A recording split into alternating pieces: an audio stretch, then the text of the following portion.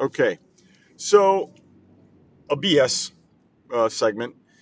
Am I the only person whose ADD really stops them from like watching shows because you see so many things, or is there information overload? What I'm trying to say is like you go on Netflix, you go on Amazon Prime. There's 8 million shows nowadays. It just seems like there's so much crap to stream that you don't even know what you want to watch. Oh my god! I'm like, I'm telling you, I'm like looking for something new to watch.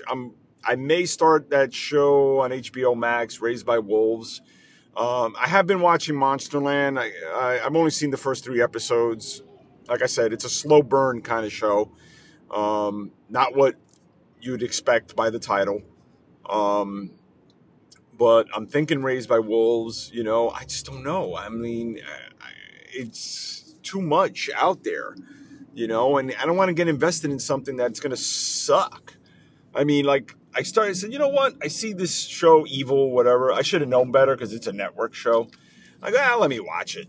Honestly, there was a scene that creeped me the hell out, like the first episode with the freaking demon. I was like, oh my God, this actually scared me more than Bly Manor did. Um, but then it became, you know what? It's going to be a monster of the week type of show. I can see it already. There's not going to be even freaking Supernatural has like kind of a storyline.